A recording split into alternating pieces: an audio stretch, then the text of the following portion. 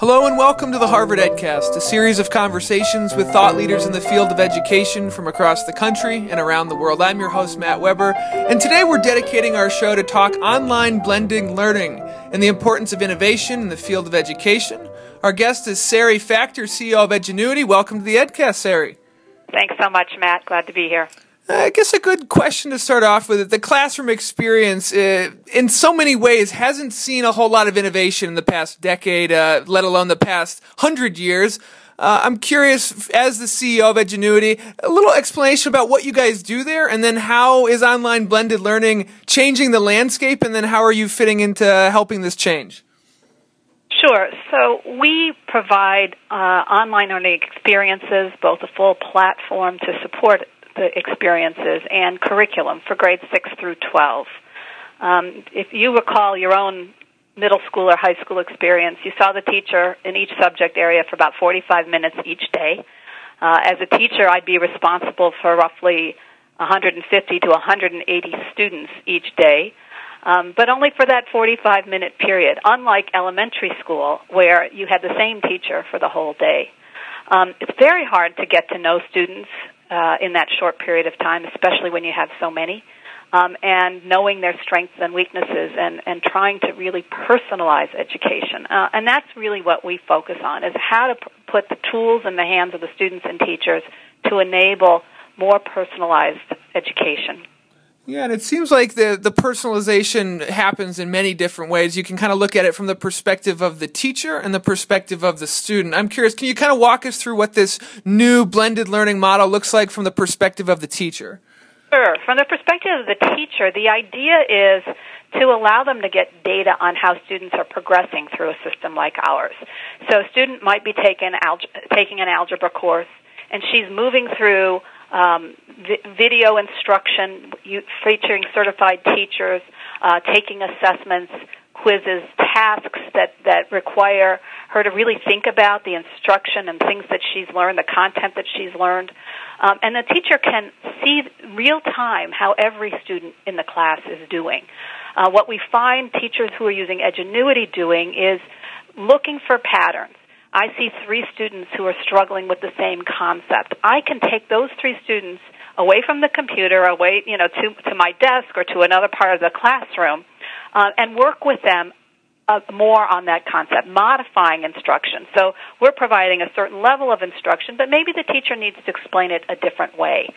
Maybe a teacher needs to dig a little deeper and see, what is the issue that's prohibiting the student from really understanding the content?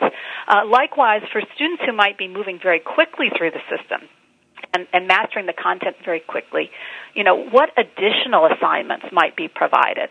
We have some additional assignments that the teacher can actually push through the system, but the teacher might also take kids and say, I'd like to, give you a special project. When we talk about that, blended learning model, the students are part of the day on the computer and part of the day away from the computer doing projects and other kinds of work.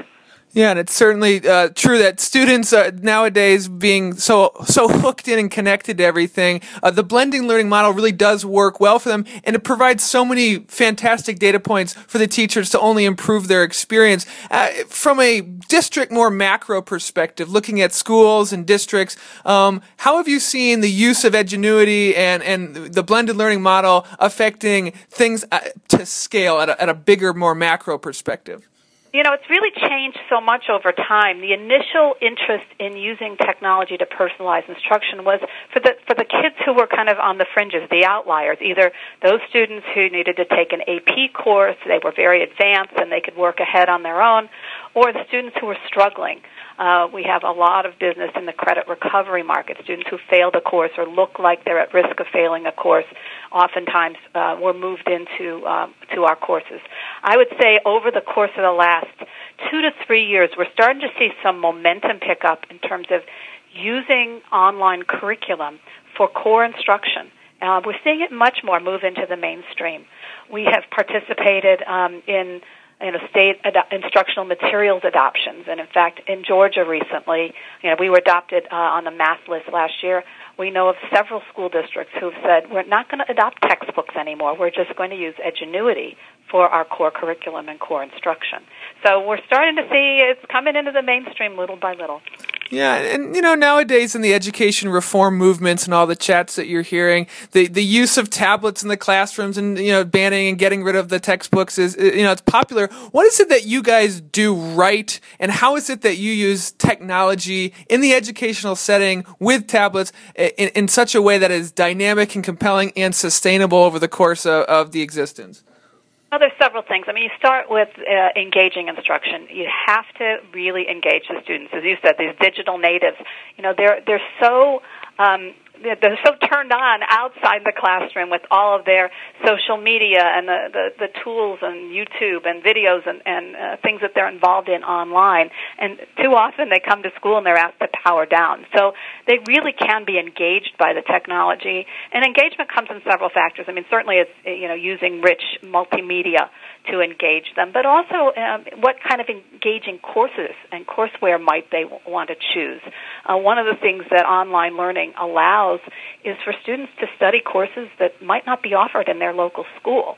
So a student who wants to, have a STEM career could focus on a health science career, and they might not have to have the teacher in that school on their campus, but they could be studying that course. So engagement is a big piece. Secondly, I would say efficiency is critically important. It's one of the things that technology really allows, both for the student as well as for the teacher. So our courses can be set up so if a student has already mastered some of the content, we talked about the credit recovery student who might have failed partway through the course. They might have done fine at the beginning of the course. They can actually pre-test unit by unit, and we can identify what a student has already mastered and what they have yet to learn, and only serve up the content that they still need to learn. That allows for efficiency for the student. Student always knows where they stand against any courses, and how far they need to progress. But again, for the teacher then has a dashboard at her fingertips with real-time data that shows exactly where every student is. Again, they can take students and modify the instruction. We freed them up. They don't have to grade papers and tests anymore. We always suggest, we have a built-in essay grader. We always want the teacher to take a look at what the essay grader comes up with because, there are limitations of what a computer can do, and certainly essay grading is one of them. Only can take it so far. But multiple choice tests, the teacher doesn't have to grade that. A lot of our other formats of assessments can be computer graded. So that takes a big pressure off the teacher. And then delivering all that content and instruction, there's so many ways to do that on a computer that then the teacher can focus on modifying instruction and guiding the students, be that guide on the side instead of the sage on the stage all the time. We see, that's a big, big factor in making the move to online and blended learning. It seems like, I'm listening to you, and it sounds like education of the future, but you're actually talking about what's happening right now in schools and classrooms, which is just amazing. And the impact this must be having, you talked about how it helps a student in an AP course really excel at that, but, let's talk about at-risk students. How is this affecting and helping them? I think in so many ways. One, many of these students have been sidelined. And, they come into class and they're afraid to speak up because they're afraid of giving the wrong answer. But the computer is infinitely patient. It can explain to the student over and over again if need be. And we've built a lot of tools into the system for students who may have been, failed, who may have reading difficulties, who may be English language learners, as an example. And the tools allow for translation of the transcripts of the videos, glossaries, and there's a lot of in-depth, I'll call it supports more than anything else, for students who have struggled. But ultimately, one of the things that we're trying to accomplish is help all students be more self-directed learners. And I think that's a lot of what many students who've fallen behind have missed. When kids get out of high school, either in college or in life, they have to become self-directed learners. And this is where so many students who might be fine all the way through the system fail when they get out of the K-12 system. they don't really have the skills, the goal-setting skills, the study skills that they need. And we focus very heavily on that throughout all of our courseware, and the tools that we provide enable a student to, set those goals. How much time do you think you need to finish this unit? E-notes, we try to teach students good note-taking behavior and study skills as part of the whole, courseware that we provide. I think these are important life skills.